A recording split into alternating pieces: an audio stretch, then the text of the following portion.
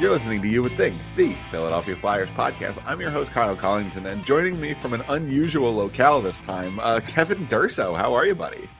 I'm doing well. Good. If you're watching on our YouTube channel, Kevin is not in his usual studio. We're gonna dive into where he's at, what he's doing, all that. Before we do that, follow us on social media. We're at YWT Podcast. Kevin is at Kevin_Durso. Find us everywhere you find your podcast, including sportstalkphilly.com. Okay, so Kevin, it's pretty obvious if you're listening to the show here. We are recording this on Sunday morning. Mm-hmm. What was Saturday night? The Stadium Series. Oh, okay. Is that where you are? Yeah, so I'm pulling a roadie, as you mentioned before we started. So I am quite literally at this given moment, though I can't see it from my hotel room. I am quite literally across the street from MetLife Stadium, where, as we speak, there are preparations being made for another game because the Rangers and Islanders are playing there on Sunday afternoon. So there is another game, but obviously I was here for the Saturday night portion of this weekend's Stadium Series. So yeah, and I'm like a couple hours away from getting out of here and headed back to the usual area that I'm from on most occasions. So do you want to talk a little bit about the kind of the media experience? Like, you were there Friday for practice. We know you were in the booth for that. Being in the booth, like how does a football booth compare to a hockey booth, for example? Like, come on, give us the insider. Like, come on. Sure. No, I know. I knew this was going to come to start with. We'll get into the game, but like, you got to do a really cool thing this weekend. Let's talk about it. Well, so I think things like this, it doesn't really formally, I guess it doesn't really formally set in what you're going to do until, at least for me, because I don't go on the road like typically, Right. It's not something that I would typically do. You're not traveling with the team. Right. So when I left on Friday afternoon, I was going to leave a little earlier. Honestly, they were supposed to practice at 2:00. They pushed the practice back by an hour. I'm not even kidding when I say this. I was in the car ready to leave when I saw the email. So that updated the time. So I actually just went back into the house and just hung around for an extra hour because I was going to be super early if that was the case. That's really it doesn't really hit you that everything is here until, like, for me, I'm driving up. I'm kind of, once New York City came into sight line, and then really once MetLife Stadium comes into sight, you're like, all right, this is setting in that this is what's going on this weekend, kind of thing. This is where I get to go to work on Saturday. Right. I mean, and practice was fun. I mean, it seemed like they had their practice cut short because of the time difference that they pushed back, because it was supposed to be done this is going to be strange to even start with. The Islanders practiced on Thursday. Yeah, weird. And weren't going to play until Sunday. So that was already a weird thing. But the other three teams were practicing on Friday with 2-hour gaps in between. So the Flyers were going to go at 2:00, the Rangers went at 4:00, and the Devils went at 6:00. I think I had heard anyway that the Flyers were originally going to practice at 8:00 at night, and that got pushed back from John Tortorella, that they didn't want to go that late. So they bumped them up. Instead, they went ahead, and then there was sun glare issues, and that's what pushed back the practice. They basically got out there, and I'm not even kidding when I tell you this, they probably practiced for maybe 20 minutes. Yeah, they got to the family time real quick because the whole session was. Correct. And they made sure that, and Tortorella kind of talked regularly about Friday was going to be all about the families. That, they took a practice, they got a feel for the ice, but the rest of the day was going to be family time. Of course. And understood, it's a big deal. A lot of people had family coming in, things like that. So yes, absolutely. The experience of watching everything from a football press box. Now, I've done one of these before in a football stadium. Right. So I do have a little bit of a sense of how it goes. I think that what ends up happening, because first of all, a football press box is vastly different from just the typical of a hockey arena. A ring of desks around the top of an arena.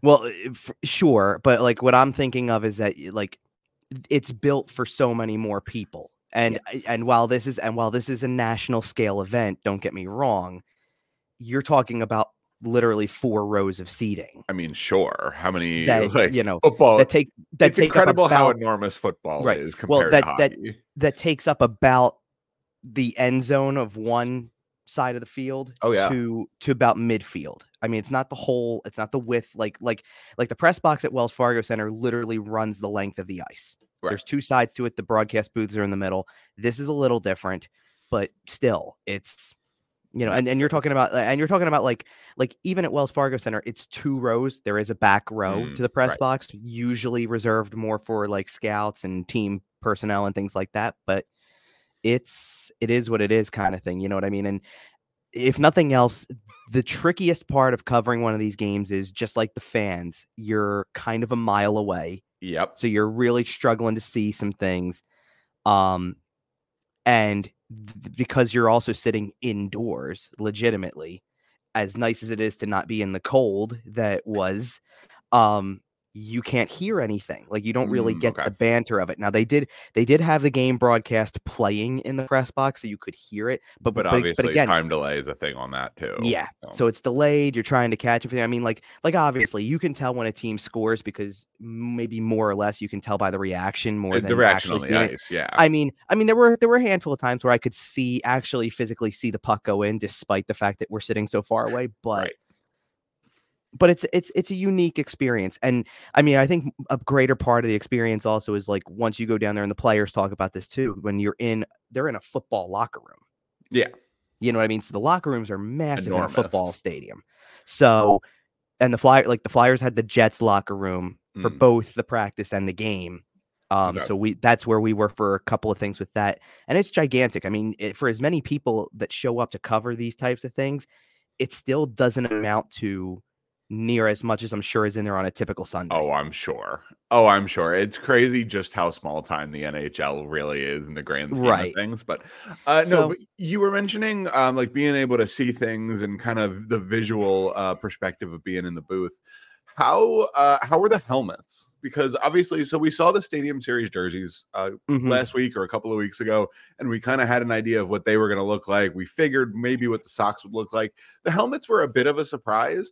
How did they look? Because on TV, I thought they looked really, really, really clean. Well, that was probably the best look at them. I mean, I didn't have a detailed look at all. Now, I mean, if you want my opinion of what they looked like, because like I saw players filing in after practice on Friday, and they're obviously still have the gear on, so they did look pretty cool up close. But I didn't really, from my vantage point during a game, I had no real vantage point. I mean, for you. I mean, here's the thing too. As I'm watching warmups, I thought that I was going to have an easier time telling the Devils numbers than the Flyers numbers at first on the backs, just because I thought that the black against the red really kind of worked.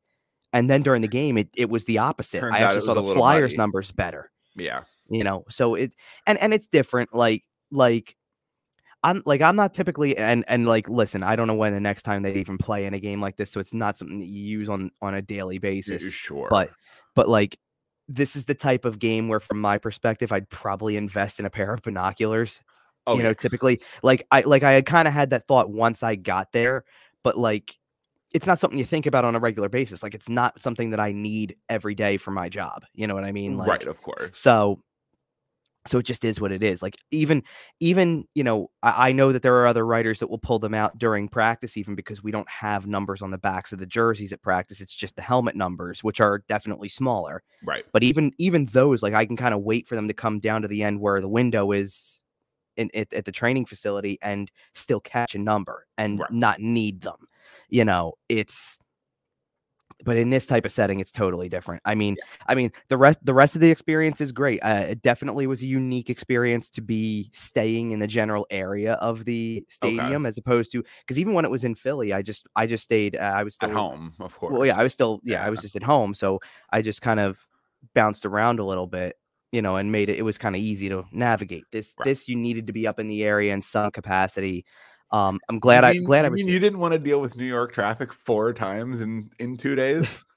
I don't know if I would have hit that much, honestly, trying to leave the general area if I left on Friday, because I would have been past rush hour by that point. Oh, I mean, let me put into perspective for you also, because this was just to give you an idea of what time kind of everything happened or whatever. So I showed up for the practice and picked up my credential at roughly 2:45. They were getting on the ice at 3. I had finally gotten it because I did hit a little bit of Friday traffic on that one. Okay.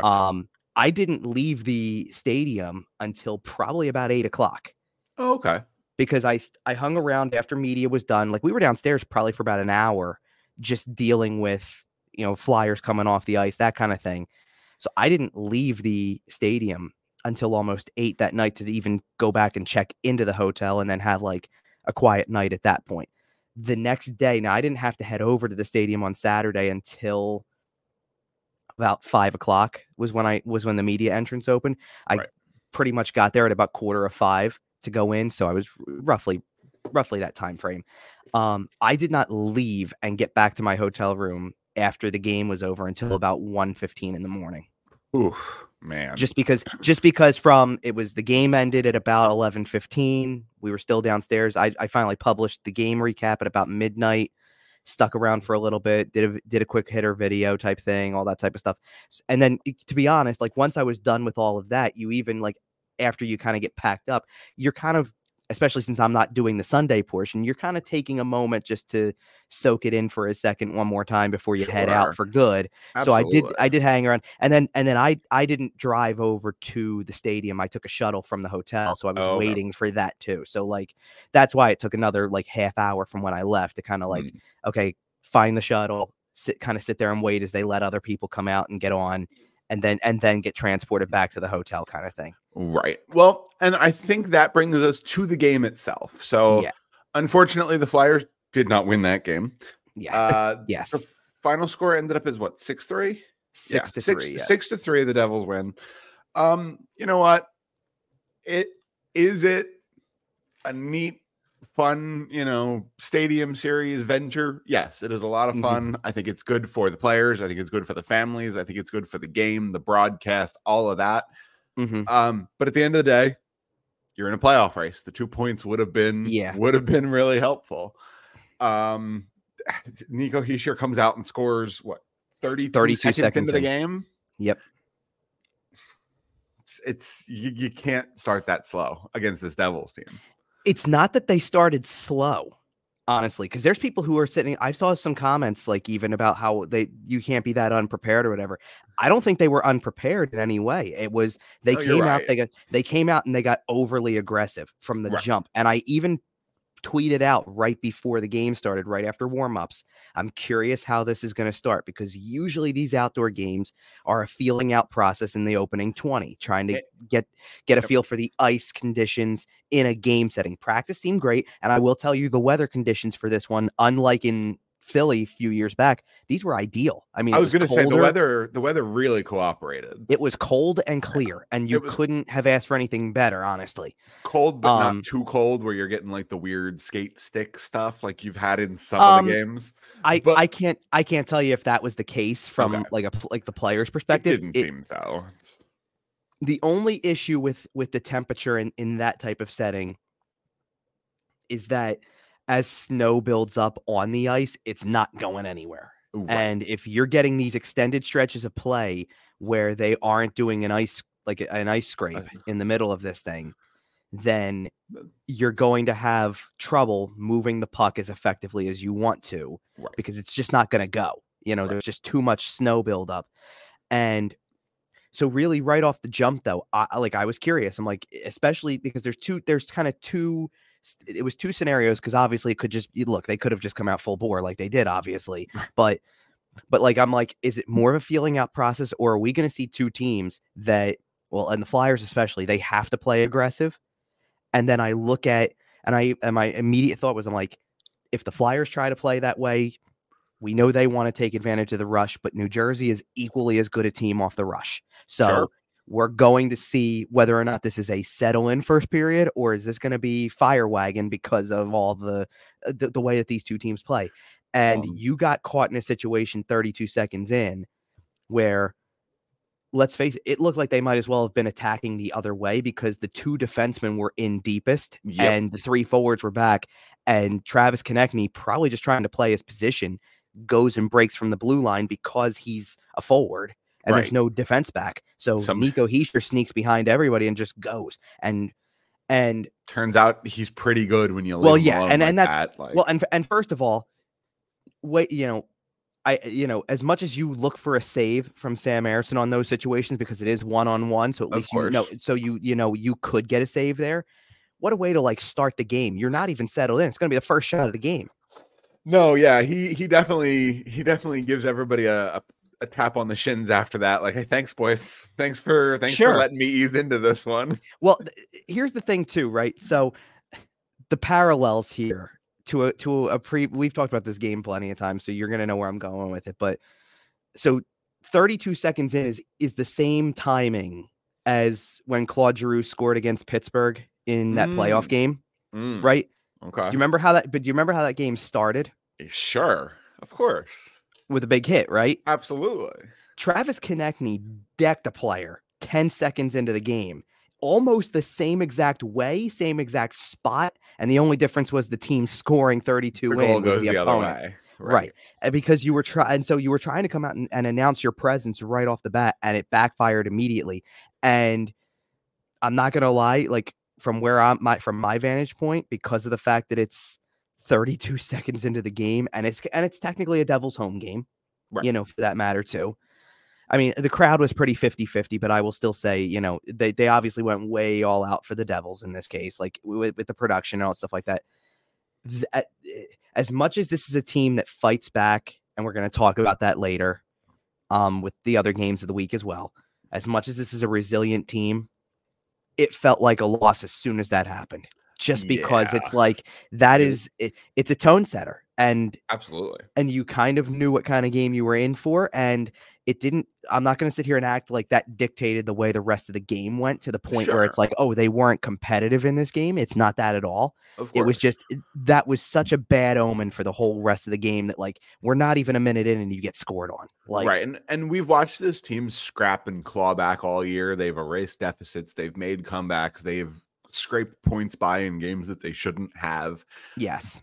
But man, 30 seconds in with a moment as big as it is, right? Like you say, it's a Devils home game. There's 4 times more people there than usual. Right.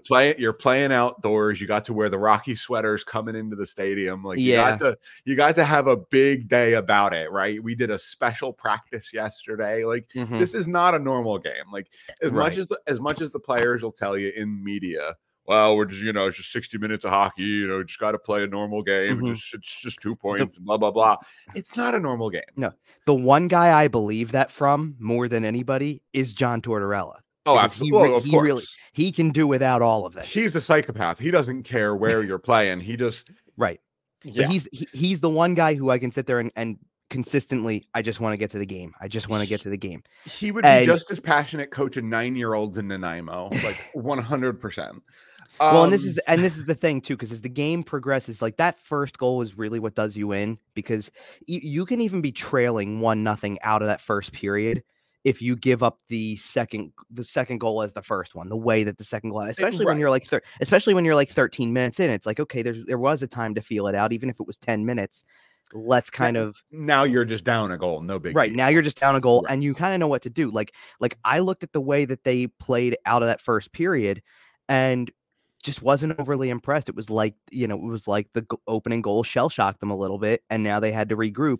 And I felt like because like my point was after the first period was all John Tortorella talked about, especially, but the players mentioned it too, was this is an important 2 points on the line. Yes. So being down 2-0, no matter what the circumstances are, is not going to sit well in the room. So I kind of imagine Tortorella was probably giving it to him a little bit after the first period. And the second period was for 75% of that period was pretty much domination by the Flyers. They set an outdoor game record. They had 27 shots on goal in the second period. Whew. Is that good? They came out just as a shooting gallery. They had 9 shots in the first period. They come out in the second and just start firing away. Yep. And the timing of their first goal by Owen Tippett was great. You're not even halfway through. You get it back to 2-1. You're pushing. It's looking really good. And right after it, too, they got a power play. And it's like, this is shaping up to be like it's shaping up. And this was one of the major turning points of the game is Travis Konechny took a retaliation penalty. Yep. getting frustrated and taking it out on somebody who was kind of giving it to him, because Brendan Smith was kind of under his skin all night. And sometimes you're Travis Konechny, sometimes you're Evgeny Malkin. Well, and here's the thing. I know John Tortorella after the game was not going to bury him with that's how he plays. It's, that's the give and take of his game. Right. Konechny's got to be smart. And I think he kind of admitted that after the game. He knows it. But at the same time, that was a turning point because that started things off. You had that penalty. They took another penalty in the period. And not long after that penalty was when this barrage of scoring started. Yep. And unfortunately for the Flyers, and this is where I start putting more of the blame on Ersson a little bit. I'm not trying to blame him for the whole result, but I didn't care about him giving up a breakaway goal where Nico Hischier, a skilled player, an all-star, right, a number 1 overall pick, puts a move on you and goes 5-hole, especially 30 seconds into the game. You're kind of you didn't have time to get your feet wet even. I think that's the first shot he saw also. Right. It's exactly. hard to give Sam Ersson too much. Right. So I'm not faulting him on that one. And I'm not really faulting him on the first rebound because, again, it looked like a purposeful shot that goes off the pad, comes out. No, they didn't cover properly. The old pass-off pads. But if Morgan Frost is covering that play properly, not to put a specific on it, they all got out of sorts, but that's Morgan Frost's guy. Yep. And if Toffoli's completely unmarked, so he just puts it into an empty net and there's nothing Ersson can do. I can't fault him really for that one either. Yep. But the third one, it's another rebound. You start to get a little bit concerned about the rebound control, but we'd like to see you smother those. Well, here's the problem. I saw a lot of comments floating around also about how bad his rebound control was. Yeah, you know what? In that game, sure it was. But I think that's also the conditions again. You're playing in a different rink. The outdoor conditions mean everything is a little bit more frozen than it normally is. The puck's bouncing. Well, sure. And even beyond that, your sight lines are weird, your angles are weird, your board play is weird. Comments like that, and I'm not trying to that's what I'm saying. I'm not trying to take heat off of Ersson. I want him to control the rebound on the third goal too. But I'm sitting there going, you do it. You know what I mean? You stop a puck that's bouncing around on a frozen ice surface that's outdoors in 20 degree weather. Let's call it like it is. I know that they said the actual temperature at puck drop was 30 degrees. Yeah, but wind chill was a factor. Yeah, for sure. Absolutely. So you stop it in that situation and control your rebound. You know what I mean? Right. It's one of those things. But yeah, sure. Would you like to see it at that spot? Sure. Because the problem was too, at one point in time, they were out shooting the Devils in the second period, 21-5. Yep. So you were giving them nothing. And that power, and basically the two penalties you took, the one that knocks it down to 4-on-4 with Konechny out there or in the box for the retaliation penalty, and then the power play that the Devils don't score on, but find a way to score shortly after. That really brought them back to life in the period. Yeah. And then literally almost next shift, it might have been 2 shifts after they score the third one, which kind of makes you think, oh boy, okay, now it's right back to 2. They get another one, and that's really the one that I want to say. That's the dagger goal. Yeah. It is. Well, you know what though? No, it's not, because I called the third one backbreaking because you've dominated the period to this point, but you gave up the next goal. That's where the game turns. But to me, this team has been resilient enough, and John Tortorella has turned this team enough that a 2-goal deficit in the second period there, with that much time left, I trust them to get one back like they did. And then all of a sudden you go into the third period and you're only down a goal. All right. To me, it's really that fourth goal, because all of a sudden now you're down 3, and even getting one back, you still have a multi-goal hole going into the third. So here's my thinking of it then, because you're not wrong about the 3-1 deficit, that it's not impossible, obviously. Especially with that much time left. Here was my feeling about that goal was, it felt like what could be a backbreaker because of the fact that it was so late in the period. There's under 4 minutes to go in the period, and you've done everything right to that point. You're in this thing. It's 2-1. Yeah, the slow start happened, but you're in it and you're controlling play in the second period. It looks like you're going to knock on the door for, even if you come out of the second period still trailing 2-1. You've been knocking on the door. You do the same thing in the second. In the third as you did in the second. You probably find a way to tie this up. Oh yeah. But the third one to me kind of took all of that good momentum they were building and crushed it right there. And at that point, yeah, then you're trying to get out of the thing down 2 at most. Right. And they score again. And that, to me, that was the one that, like, that's why I say that was the one where I really wanted to save, because it seems clean. It doesn't seem like there's anything, anything that should be threatening on that goal. Right. And it happens. And that really felt like it's weird though, because it feels like game at that point.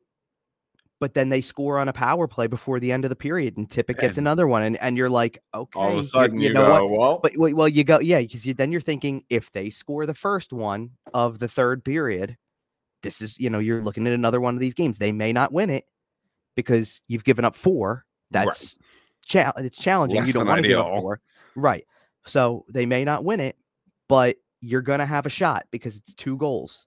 So who knows? And you watch this team, obviously we'll get into it a little bit later, but we watched this team come back from multi-goal leads this week. We've seen it happen. We have literal recent reason to believe. If the 4-1 deficit wasn't the dagger, Heischer scoring again less than 3 minutes into the third definitely really was. Because at that point in time you're looking at an uphill battle, and yet like you're thinking with the way that this team does rally back when they get another one, like Nick Seeler's goal came at a perfect time. Oh, when Nick Seeler scored, everyone goes, okay, you got plenty of time left. Because you had near 11 minutes and it's a 2-goal game. That is doable in today's NHL. It's the way that it is. It's not like in the 90s when a 2-goal deficit in the third period was like near insurmountable. Shut it down and we're done. Right. Start the bus. Right. So my biggest problem with because at this point I don't need to go through much more. They scored an empty netter at the end. Obviously, that's how we got to where we were. So that's the end of that. That's right. I mean, they kind of needed, like, when they got down to it, and as much as I kept in the back of my mind, hey, listen, the last time I watched one of these in person, they were trailing by 2 with basically 3 minutes left and won that game too. So it's not like it's impossible, but I'm watching the thing and I'm going, it just like now it turned into the tight checking game all of a sudden. You know what I mean? Like, or at least not even the tight checking. It's just, think about it. You're trying to empty the tank when you're down 2 with under 10 minutes to go. And you've been playing in 20, 25 degree weather, basically, for 2 hours. And you're like now that's where the elements do kick in, because it's the outside air. You're probably breathing heavy. It's going to be tough. And this is where in a game like this, they've got to figure this lineup stuff out. Yeah. Because the 11-7 thing is kind of becoming a joke. In a sense, like, I get you don't want to pull defensemen out of the lineup. I totally 1,000% get that. And you're in a position right now with the deadline coming up where you're trying to showcase people. Like let's face it. And we don't have a tab for this, so I'm touching on it briefly because people probably already know it by now anyway. Tyson Forrester's hurt. Rasmus Ristolainen's hurt. I think Forrester's closer to coming back. I think he actually probably had a shot to play at one point in time this weekend. Ristolainen is looking to miss at least a couple of weeks, maybe in excess of a month. Now, for what it's worth, Forrester's still in a walking boot, so take that for what it is. It may just still be. I mean, they've got 3 days now between games, so even if they sit there and they go, he can't play against Chicago, he might be back by the Ranger game. Honestly, if it just takes another week to kind of heal up whatever it is. Well, exactly. You leave him at home, let him rest, and then bring him back against New York. But Rasmus Ristolainen, well, if that's how it goes, they really haven't given a formal update. They just go on day to day. But Ristolainen's injury may be good news for the Flyers in a sense that it's allowed them to get Mark Stahl in 2 games, and he hasn't been a complete liability. So there's value there that if you wanted to try to move him, it's not like this is a guy who for 2 months has been sitting as a healthy scratch every single time out. Right. Well, and so there has been a recurring bit on the Steve Dangle podcast lately where they're talking about their own lineup decisions, and we'll talk about the Toronto Maple Leafs in a minute here. But they're talking about their own line decisions, and Steve's theory is that Sheldon Keefe is doing certain things as a message to Brad Treliving, as in, hey, Brad, trade these guys. They're not very good. And he's just screaming in frustration, Brad. And it certainly seems like John Tortorella is doing a little bit of that with Danny Briere, because a couple of times he's been like, well, we have a lot of defensemen. Well, we have so many defensemen. Well, there's a lot of defensemen on this team, and I kind of have to play all of the defensemen I have. Well, I'll counter that, because when Ristolainen was part of the lineup, I understood it. Yeah. Because you're looking at the 7 and you're going, who do you take out? Exactly. You want to play York, Sanheim, Drysdale, Zamula. You should want to every single night. And the fact that John Tortorella hasn't taken the easy way out and just scratched Zamula. Well, he did a couple times, but it's not every night. Yeah, it's not every night. I'll give you that. And then he's willing to go 11-7 to play Igor Zamula, is what I'm saying. Yeah, I know. Well, yeah, actually, I'll give you that, because that's not the guy that I. Because he could easily just go to 6. Well, because that's not the guy we need to talk about in the 11-7 from at least from last night. So, okay. Those 4, those 4 you have to play. And then Sealer and Walker have done nothing to come out of the lineup. In fact, you also don't want to take them out because they're trade candidates. So Ristolainen, and then Ristolainen kind of falls into both categories, because he's got a longer term contract, but he's also been talked about in trade conversation. Sure. Not anymore, obviously. Well, right. The injury is going to nix that.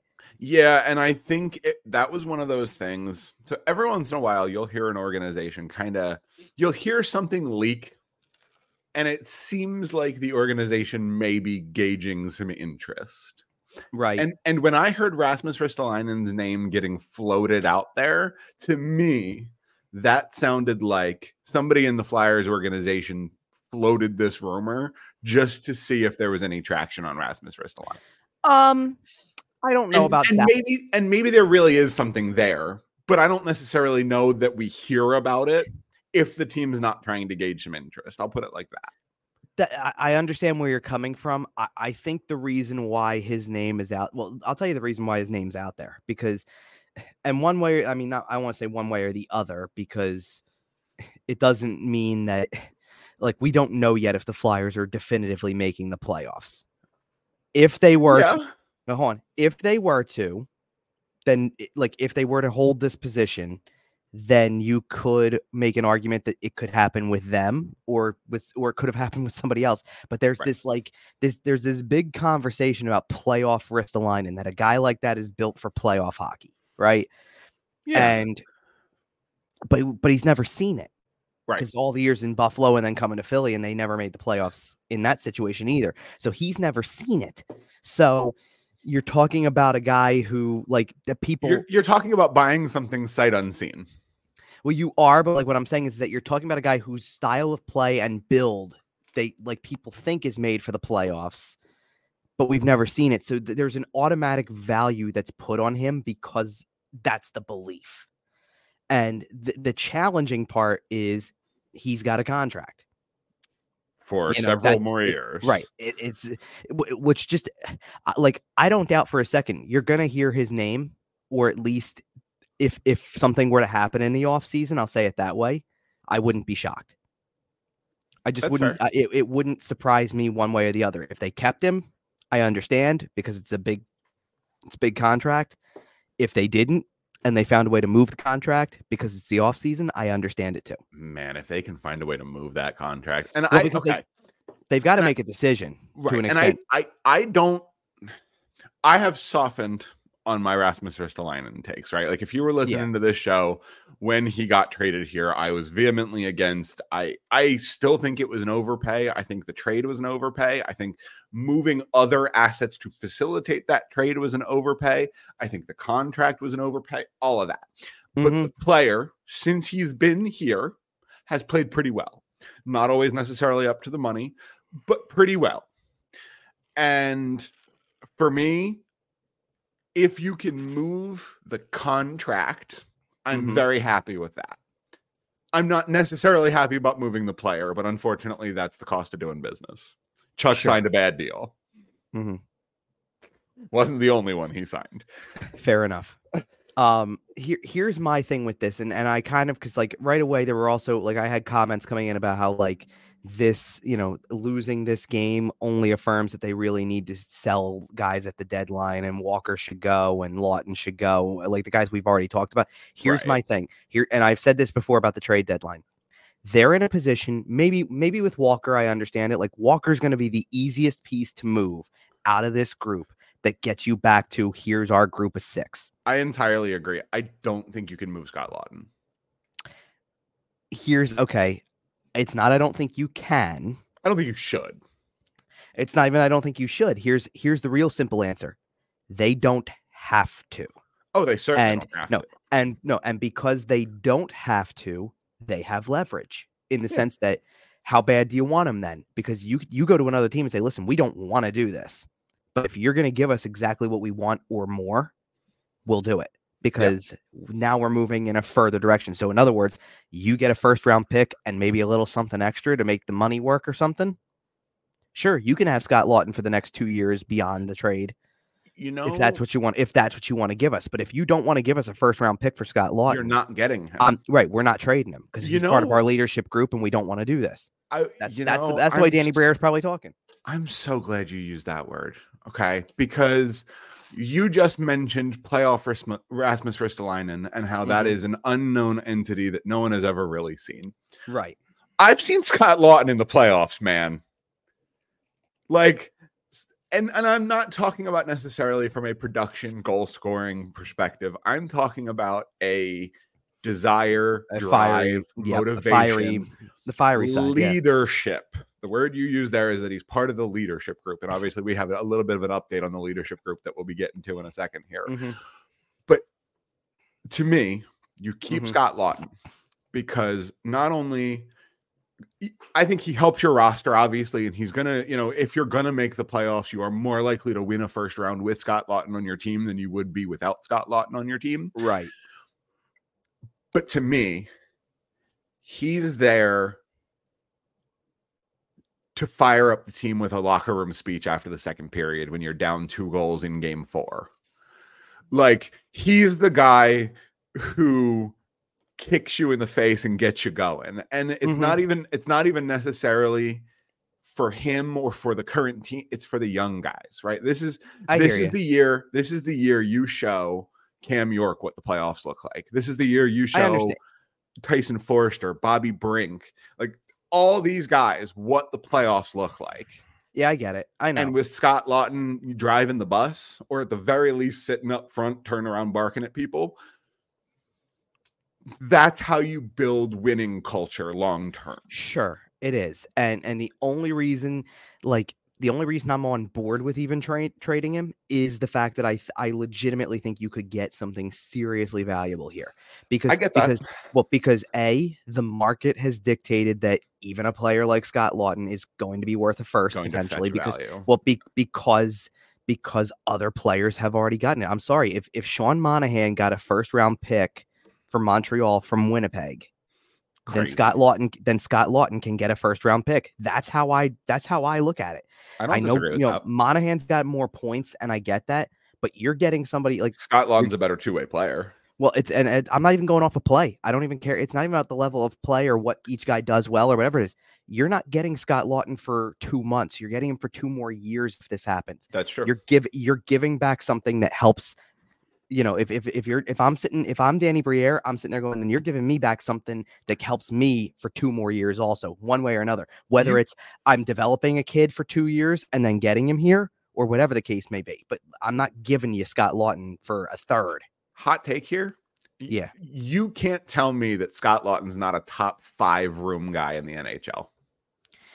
I believe that to an extent. I mean, yeah, I understand where you're coming from. If you want to fight me in the comments, I'll give you top 10. But you're not getting any worse than that out of me. But okay, so I mentioned but there's a reason that there's interest, and I guess to put a bow on the game before you get to the topic I know you want to get to. Absolutely. The only downside to the rest of the game, like we don't need to go through this, but the only downside is that of the opportunity it was because you like when I'm optimistic on this show. Yes. They obviously lost the game in regulation, so you're not getting an optimistic statement or an affirmative statement from me on this. But if the roles are reversed, if they come out and they play this game the way that we assume they could and all stuff like that, if they would have won this game in regulation to go up 9 points on a playoff on the Devils and pretty much put that kind of distance between them, I don't think they would have been up 9 points. We'd be talking first round playoff matchups. Well, I don't think they would. I don't think they would have gone up 9 points on the playoffs, because I think that the it would have kept the Devils behind the Islanders again. I think, or something like that. I don't. Yeah. It's something like that. No. The Islanders. No, I'm sorry. No. The Islanders have win today to get with it. Right. Yeah. Never mind. I'm sorry. So it would have been 9. So I would have told you 8 points clear of the Islanders in the playoff spot right now. And I know there's still 26 games left, so there's a lot of. I get it. There's a lot of time. I mean, 26 games.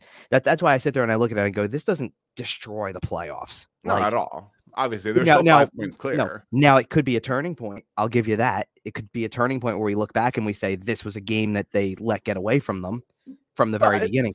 But if they would have won, I would have told you they're making the playoffs. I would have actually made that an affirmative statement.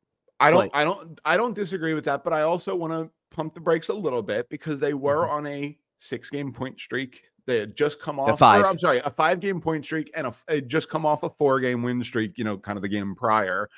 So, I'm not saying you're wrong. I know that they have to kind of hold pace and blah, blah, blah, blah, blah, but the Flyers still won 1-1 this week. It's not like it was a bad week, No, I know. And that's why I said I'm not pulling, I'm not going the way we were, the other way, right? Right. It's just, it wasn't, if you're trying to sit here, and I know Tortorella kind of tried to shrug that off, come on, there's still 20, there's still more than a quarter of the season left. Right. And the nice thing is you have a couple days off and then a soft Chicago opponent. So you get to work your way back into it. Well, and this is the thing. This is actually the one thing Tortorella said that I will agree with 1,000%. That was post game, because he even said he's kind of he even said that the Chicago game, at least for now, on the surface, I guess, just looking at it. Oh, it's a big game. Almost worries him a little bit, because you know what? Now you go from playing the outdoor spectacle to it's back to being just a normal situation. You're on playing the road in arena. Chicago in a half-empty building, and it is 1,000% a trap game. Oh yeah, this is one of those ones where if you let any of this stuff linger, you should not be losing to this Chicago team. But that's especially because I look at the way they played the Devils and I go, good, kind of good luck with the Rangers next week. And I know I'm skipping a game there, but it's you don't win the Chicago game, you're looking at trouble with a weekend back-to-back with the Rangers in Pittsburgh, and the Rangers have your number. Mm-hmm. I can't take away from that. Into the looking ahead, yeah. Okay. The Pittsburgh game's a little different, but that Chicago game's got trap written all over it. So just be mindful. But that's what I'm saying. It was a missed opportunity to really put some distance on you, and then. Well, one of the ways that the Flyers can avoid a trap game there is by really relying on their leadership. Yeah, with leadership. So let's get to the big news. How much of this, before we get into it here, how much of this was the NHL saying you need a captain for the Stadium Series game? I don't think it was. Okay, because I don't know why else you do it on the road in Toronto with three road games in a row ahead of you. Well, because let's put weird timing. I know. Well, because you can sit there and say how much this was the NHL. I don't think John Tortorella cares. Okay. He's not going to let the league dictate what, where they are in this process, I guess, of naming somebody or not. At least Scott Lawton's got a letter. You know what I mean? To that point. So it's listen, do with that what you will. And then as far as the headline goes here, Sean Couturier has been named the 20th captain in Philadelphia Flyers history, the first since Claude Giroux was traded in March of 2021. Mm-hmm. Almost 3 years without a captain, which is insane to think about. But yeah, Sean Couturier has got 7 years left on his contract. He is going to be in town for very likely the rest of his career, at the very least, most of the rest of it at this point. Sure. And quite frankly, 14's probably going to the rafters at some point in the future. I'm not going to go that far yet. Just because he's a captain and played here a long time doesn't mean you get your number retired. Okay. I have enough faith. I have enough faith in where this team is going over the next 3 to 5 years, presumably under his captainship, that I'm gonna go ahead and be the first to say it. 14 will get retired one day. That's fine. I disagree with you. Okay. I mean, if they win a cup in 2 years, that changes the conversation drastically. Correct. I get it. I'm saying I disagree with you because of the fact that he, to me, is. I'm not trying to compare players here, but if you look at captains in franchise history, Like, I look at Couturier a little bit like a Dave Poulin type of captain or something like that, where it's like, yeah, people fondly remember Dave Poulin, but it doesn't mean he was an all-time He flyer wasn't the great. guy, right? No, but he just wasn't an all-time flyer great like that. Like, Okay. yeah, he is, but he's not. You know what I mean? Like, I'm not taking away from the fact that like Dave Poulin had a huge role in cup teams and things like the cup final teams, but I think just a little baby bit you're disrespecting Sean Couturier. Just a little bit. Just a little bit. I'm just trying. No, I'm being real. I'm just being real. How many legitimately, how many Flyers have won major awards? I hear you. I get it. And how many since 1985, for example? Okay, but like Ron Hextall won a Conn Smythe in a losing effort and a Vezina, and his number's not up there. Yeah, but I think that's just because the organization's kind of mad at him. They could have also. I think that has more to do with Ron Hextall than the Philadelphia Flyers. Okay, fine. Maybe with where you're going since he was fired, maybe as a general manager. My point is that beforehand it could have happened then. You know, you could have. I mean, first of all, you got to remember something. They typically have reserved this for Hockey Hall of Famers. That's true. And it's very it's a very exclusive club. I mean, you're right. And I have spoken vehemently on the subject of jersey retirement on this show before. And now that I'm thinking about it a little bit, at this point in time, it's probably a little bit early to call that. You're right. It just is what it is. And to be fair, I don't ever know if Couturier is going to return to his previous production standpoint. He's having a solid production year, especially for missing 2 seasons roughly. But it's not like he's like, the reason why we could talk about Claude Giroux the way we did is as a captain of the team, and honestly, despite the lack of playoff success, is because he played 1,000 games with the team and had 900 points. Yep, that's a lot. I look at Sean Couturier in however many he's in his 12th season. He doesn't even have 500 career points yet. Oh, man. Okay, and you know the answer. You know what I'm going to say. You know what I'm going to say. Because he's been hurt so much? No, that's not his game. He didn't start scoring until he was 26. But then by that logic, like you're trying to because you're going to sit there and say because he's a Selke Trophy winner that that matters significantly. Like at that rate, then Rod Brindamore, who was that kind of a two-way player, should have also gotten his number retired based on the way you're talking. You know what I mean? I'm going to throw something out there. First of all, I think if Rod played his whole career here, he would be a contender to get his number retired. If Rod played his whole career here, he would have been a head coach here by now. Yeah, correct. Maybe a general manager, honestly. Nah, stick to him as the coaching type. That's valid. Okay, so if we fast forward 5-6 years into the future and Sean Couturier is 36, still the captain, but they have won a cup. That part I'll level with. I think the rest of his career crystallizes in a really romantic way, right? Then you get to talk about him coming in as a rookie against the Penguins.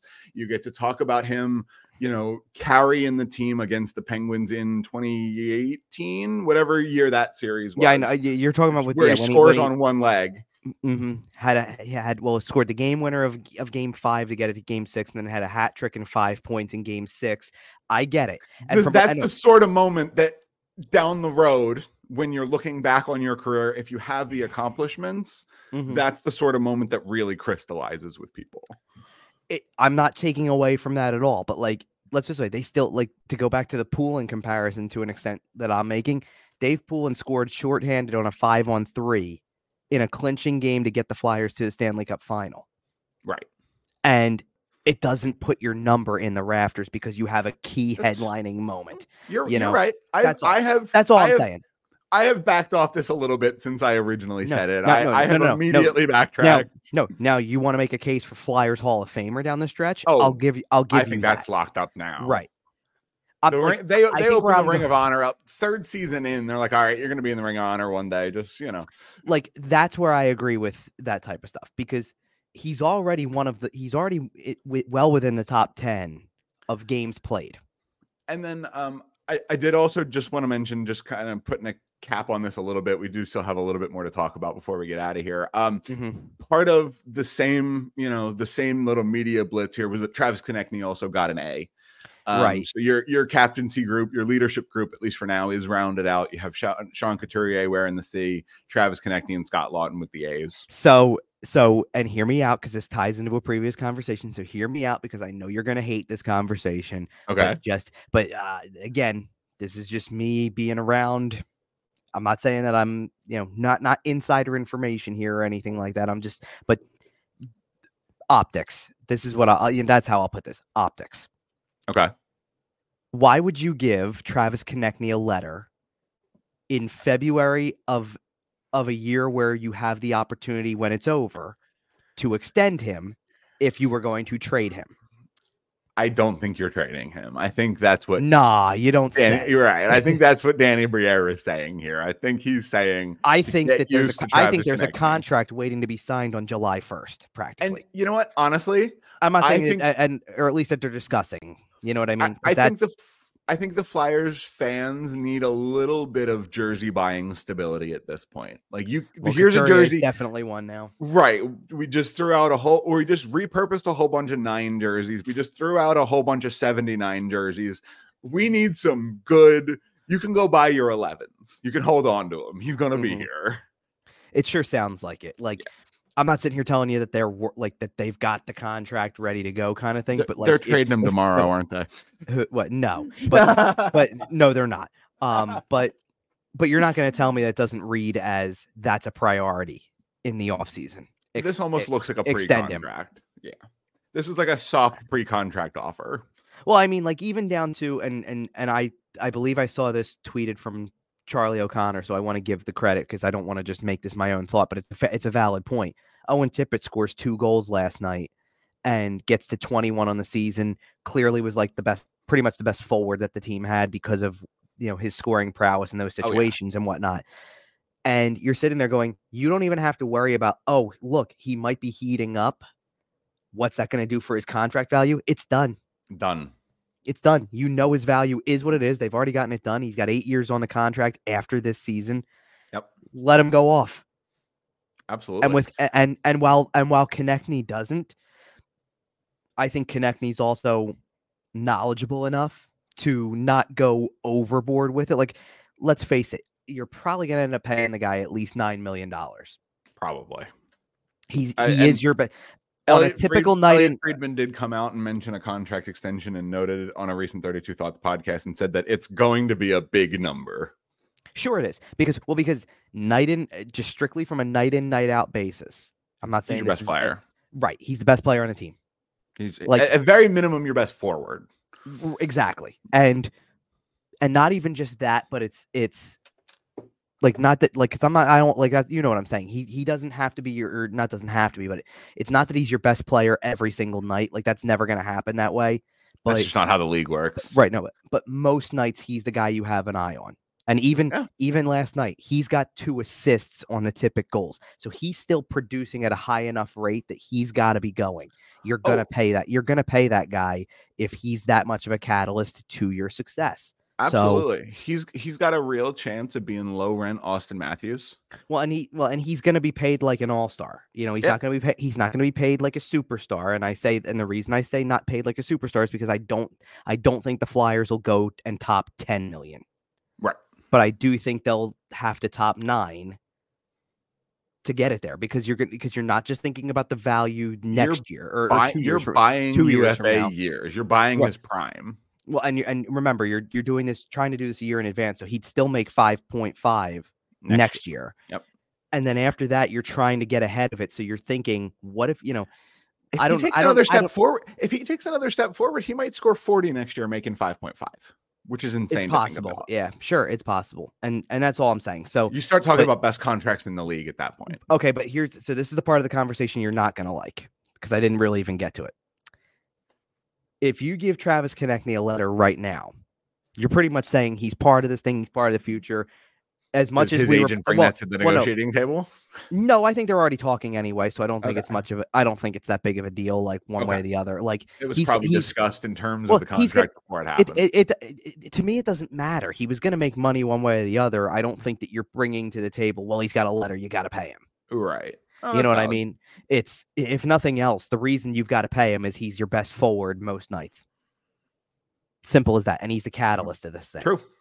When he's going, they have a shot to win every single time he's going because of how effective he is, especially in all situations now. But because you give him a letter now, I don't feel like that's that's an indication. I don't feel like you're interested in moving him at all. Like at one point in time, I wondered, would they try to sell him even, because that could get you your biggest package in return, even if it's really hard to do. I mean, if it's hard to trade Scott Lawton, it's really hard to trade Travis Konechny from a thought process standpoint. So now I think he's 1,000% safe the way that goes, because you wouldn't put a letter on him and then say, well, we're trading you in 2 weeks. No. I think once you sign this I don't even think you do it in the offseason at that point, because why would you do it for the rest of this year and then say you trade him? I just don't see it happening. No, like I said, this is a pre-contract extension. But a thing that people have wondered is, because Scott Lawton's name has been in the trade rumor so much, is when he was the only guy with a letter, how do you trade the only guy with a letter? Well, now you got two other guys with a letter. Well, now he's not. So would it be as much of a culture shock to the room that your de facto captain, because you didn't have one, is here today, gone tomorrow?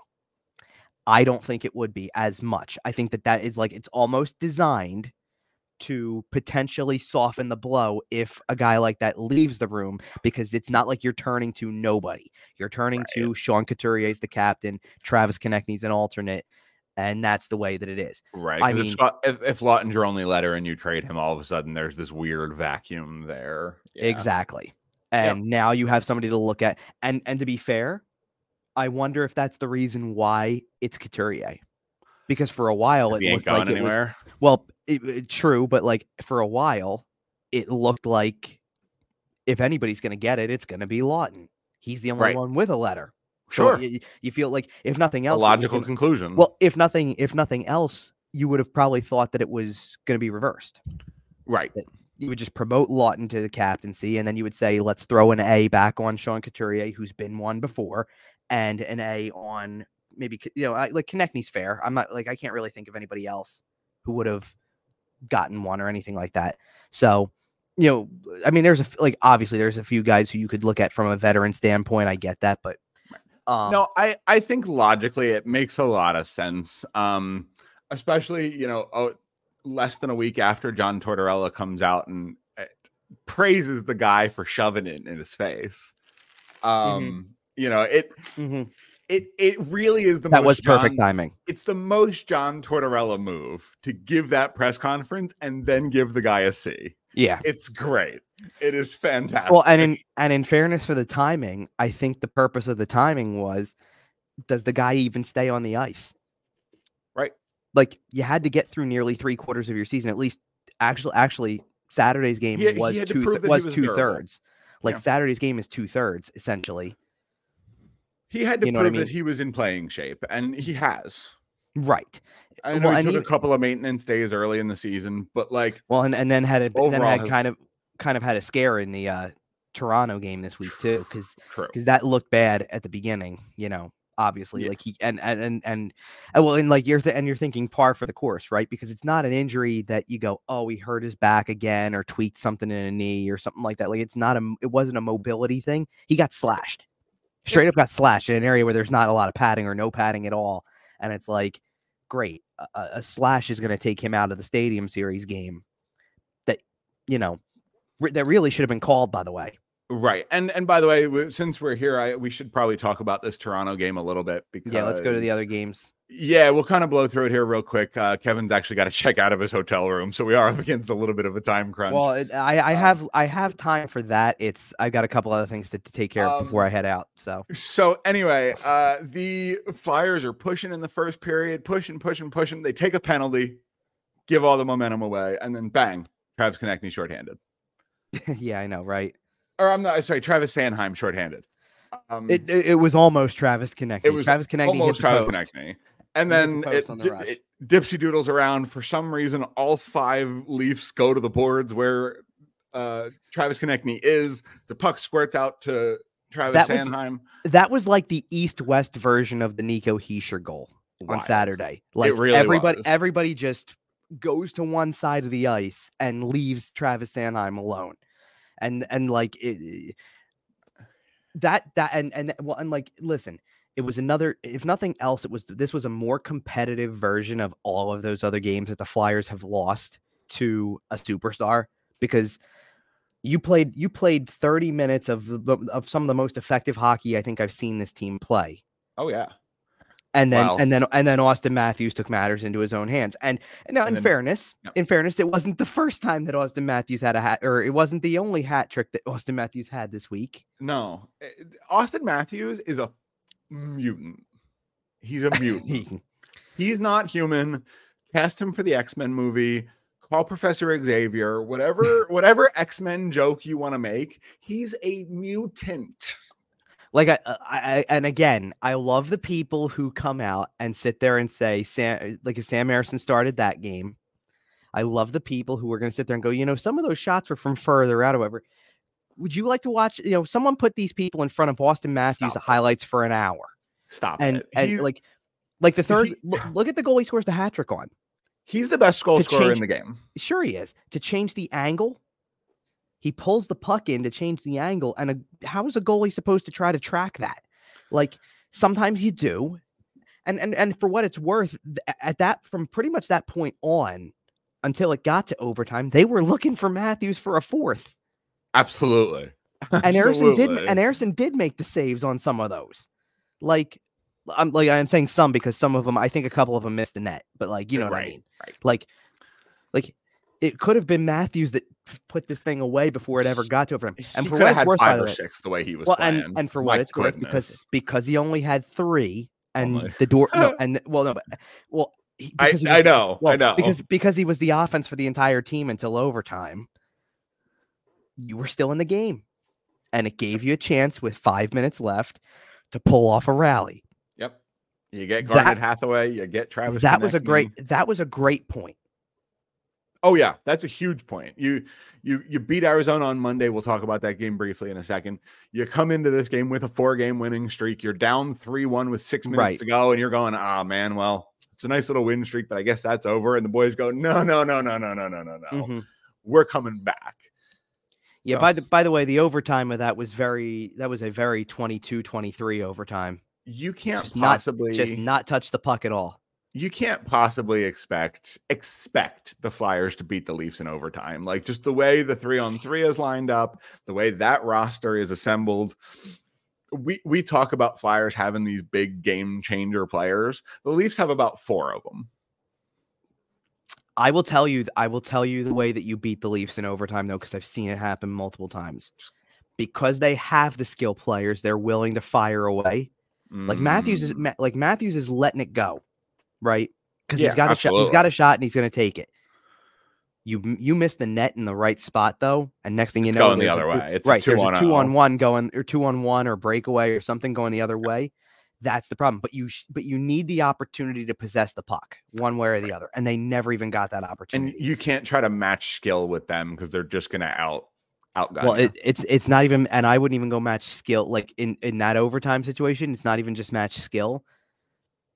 If you're going to make a line change, you better be sure you can do it with the speed that they're coming at you with. And that was the wrong time to change. Everything about that sequence was bad. Yep. So it is what it is. But yeah, and you fall to Toronto on the road right before your Stadium Series game. Like, that's probably not a game you're supposed to win anyway. So the fact that you come and get a point is pretty nice. Being in Toronto too, like your itinerary probably for the next day being we're getting to New Jersey and it's right, preparing for this whole thing and all stuff like that. Like I always I feel like I'd have to go back and look. I don't know it off the top of my head here, but when they played in Philly in the Stadium Series against Pittsburgh, I don't recall them playing 2 nights before that game to have the practice outside and do all that. It makes a difference when it's two teams playing in an outdoor game and you can dedicate the whole thing to them instead of 4 over the course of a weekend. That's true. It's an even bigger spectacle. It schedules things out a little differently. Right. Yeah. How the New York Islanders practice on Thursday and play on Sunday. Right. The other game this week was Monday against Arizona. It was kind of a back and forth game through 2 periods. Good entertaining win, hockey game. But good win for a game that was clearly not 1,000% going your way.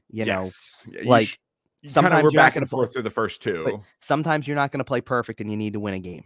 Yep. You know, in different ways. Like that was the biggest thing that I got from that game was they've won a bunch of games in different ways recently, and that's what they're going to need to do in order to make the playoffs and keep this thing going. But, Yeah. you know, again, you know, it was obviously like Arizona's not going anywhere this year. So it's At this point you in know. time, Arizona is a team that if you have serious aspirations for the playoffs, you need to be beating Arizona at home on a Monday in February. Like you just have to win that game. Like, and they did. Well, and so go ahead. The beauty of the beauty of like the 3 games that they had at home there, because that swept a homestand for what it's worth also, Yes. is that, you know, you played Winnipeg and won to sweep the season series with them. You came back and you beat Seattle. Like, you know, the second time around, you lost them in overtime on the back end of a back-to-back, but still 3 out of 4 points against them. And they're a team that may not make the play. Like Winnipeg's going to make the playoffs, so I don't want to say that. But like Seattle may not make the playoffs. They're in the hunt, but they may not. That's a good 3 out of 4 there to stay on course. You get 2 wins against Arizona. You know, like you got to like let's put it this way. The next one I'm going to mention is Chicago. Like it's going to shift us to looking ahead because Chicago is one of these teams that you still have to play twice from the Western Conference. It's probably the only team from the Western Conference you have to play twice because you've already done all the other major West Coast trips. All your travel, right? Right. So, but for where they are, that's 4 points that you really need to get if you want to keep the playoff thing going because of the fact that they're out of it. Yep. And I know it's something we talked about several weeks ago, but like the time is finally here. After you play Chicago on Wednesday, you're done leaving Eastern time. You can settle into your game times. Most of your games are going to start at 7:00. I know you got some weird weekend starts, but typically you can kind of get in the routine a little bit. You don't have to worry about any jet lag, any this, that, the other. Just focus on getting 2 points every night and making the playoffs. And there's an element where this upcoming week is almost a mini bye week. Like you're still going to be working, but the fact that you only have to play from the time you finish the Stadium Series game until the Saturday afternoon that follows, that you only have 1 game. This is the last stretch of the season. You're going to see that. Yes. This is your last break before the playoffs start. Like the fact that they can take Sunday as a complete day off. They'll practice Monday. I'm sure they'll, you know, maybe Tuesday they won't practice and they'll just have, you know, a travel day and then Wednesday have a morning skate and call it right there. You know what I mean? Or something like that.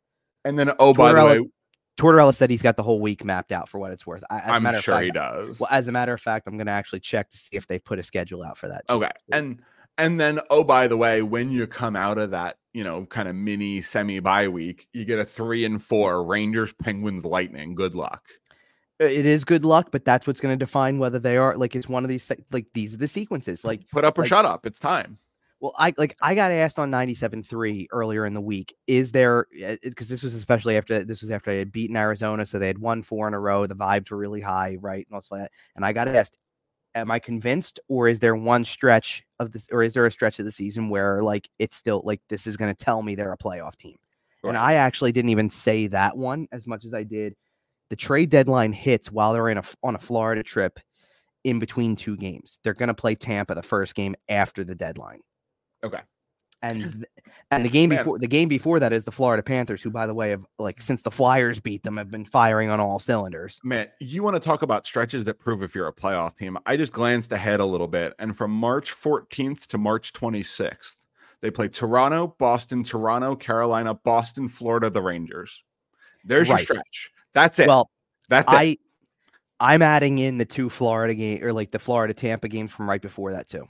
Okay, that's valid. Because to me, I sit there and I go, you've got 1 game that I consider a must win because it's the easiest opponent you've got. Right.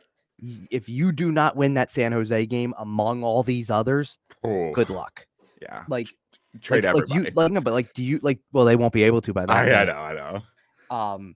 But you know what I mean? Like I look at that stretch and I go, the San Jose's got to be a win and then find a way to split the rest of them. Meaning you give me 5 and points out. I'm serious. You give me 5 and 5 out of that stretch, they're probably making the playoffs. I agree. But, I absolutely agree. And they've I'm done a good I'm job sorry. And they've done a good job of putting themselves in a spot where they don't have to get, 8 points out of that spree. They can get 5. Like they've done a good job of building a little bit of cushion. Well, and I am curious about the fact that, like, yes, like you brought up this stretch of games that they're going to have this after they play Chicago, the Rangers, Penguins, and Tampa. Yeah. As a 3 and 4. Once that's over, your next 3 after are Washington, Ottawa, and St. Louis. You need 5 points. You need at least 4 or 5 points. Oh, I know, right. I don't care. I'm not even trying to put a number on it. You just need points. Yep. Because after that is the gauntlet. And March is going to be fun, man. Holy. And this is the thing, though. It's what's going to show. Like, you're not going to tell me that watching the Toronto game earlier in the week that you're not excited about the Toronto game.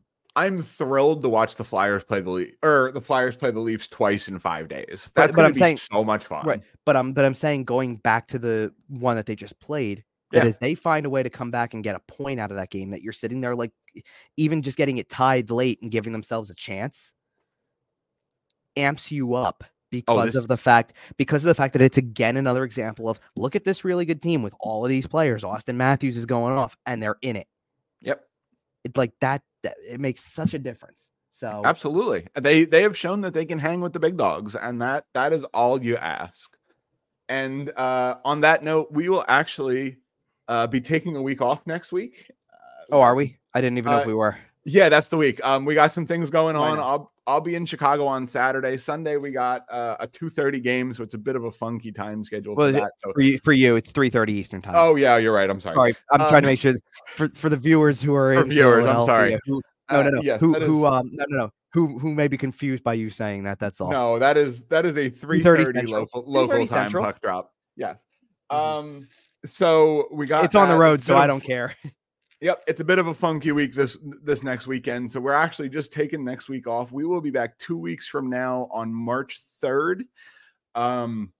Man, we got a lot of hockey between now and then. Like you said, a little bit of a mini bye week this week, but then they play a bunch of games before our next show. So we will have plenty to talk about. In the meantime, make sure to follow us on social media at YWT Podcast. You can stay up to date on everyday game stuff if you follow Kevin at Kevin_Durso. You can find the show anywhere you find your podcasts, including sportstalkphilly.com. Kevin, I think this was a pretty fun show. Is there anything else you wanted to add? One more for the road here? No, nothing specific to add. Obviously, obviously the Stadium Series was a great experience. Not the result that everybody wanted, obviously. Maybe the Flyers should start declining outdoor game invitations like they should decline power plays, or something like that, because like that's one, I know it's technically a 1-4-1 record, but essentially 1-5 in outdoor games they just aren't your thing. Maybe there's something to that. The good news is I don't think they're going to be scheduled for one anytime soon. Well, they're not next. They're not next year. That's already been determined. I am, there's it, but it is what it is. It's, it was one of those things or whatever. The way these games go, like at some point in time too, like there's nothing you can take from those games either. Like from a true hockey standpoint, like Tortorella called, like even said it at some point they're playing pond hockey out there, and he's not wrong. Like I thought that in the middle of the second period, I'm sitting there thinking, I'm like, this is so wide open. Like if you look back on the second period and the Flyers had 27 shots, but the Devils had 15 or 14. Is what it was. Yeah, and it's 2 points, and it's like this is wide open. It's not even like it's not even real hockey. Don't even watch it for defensive structure. Nobody's playing defense. The 2 points would have been nice, but we're just playing shinny out there. So, all right. As I mentioned before, we will be back in just a couple of weeks. Follow us on the socials. All right. I don't think there's really much else to say. In 2 weeks, we will have a much better picture on whether the Flyers are going to be a playoff team or not, whether we like it or not. So, until then. We'll see you.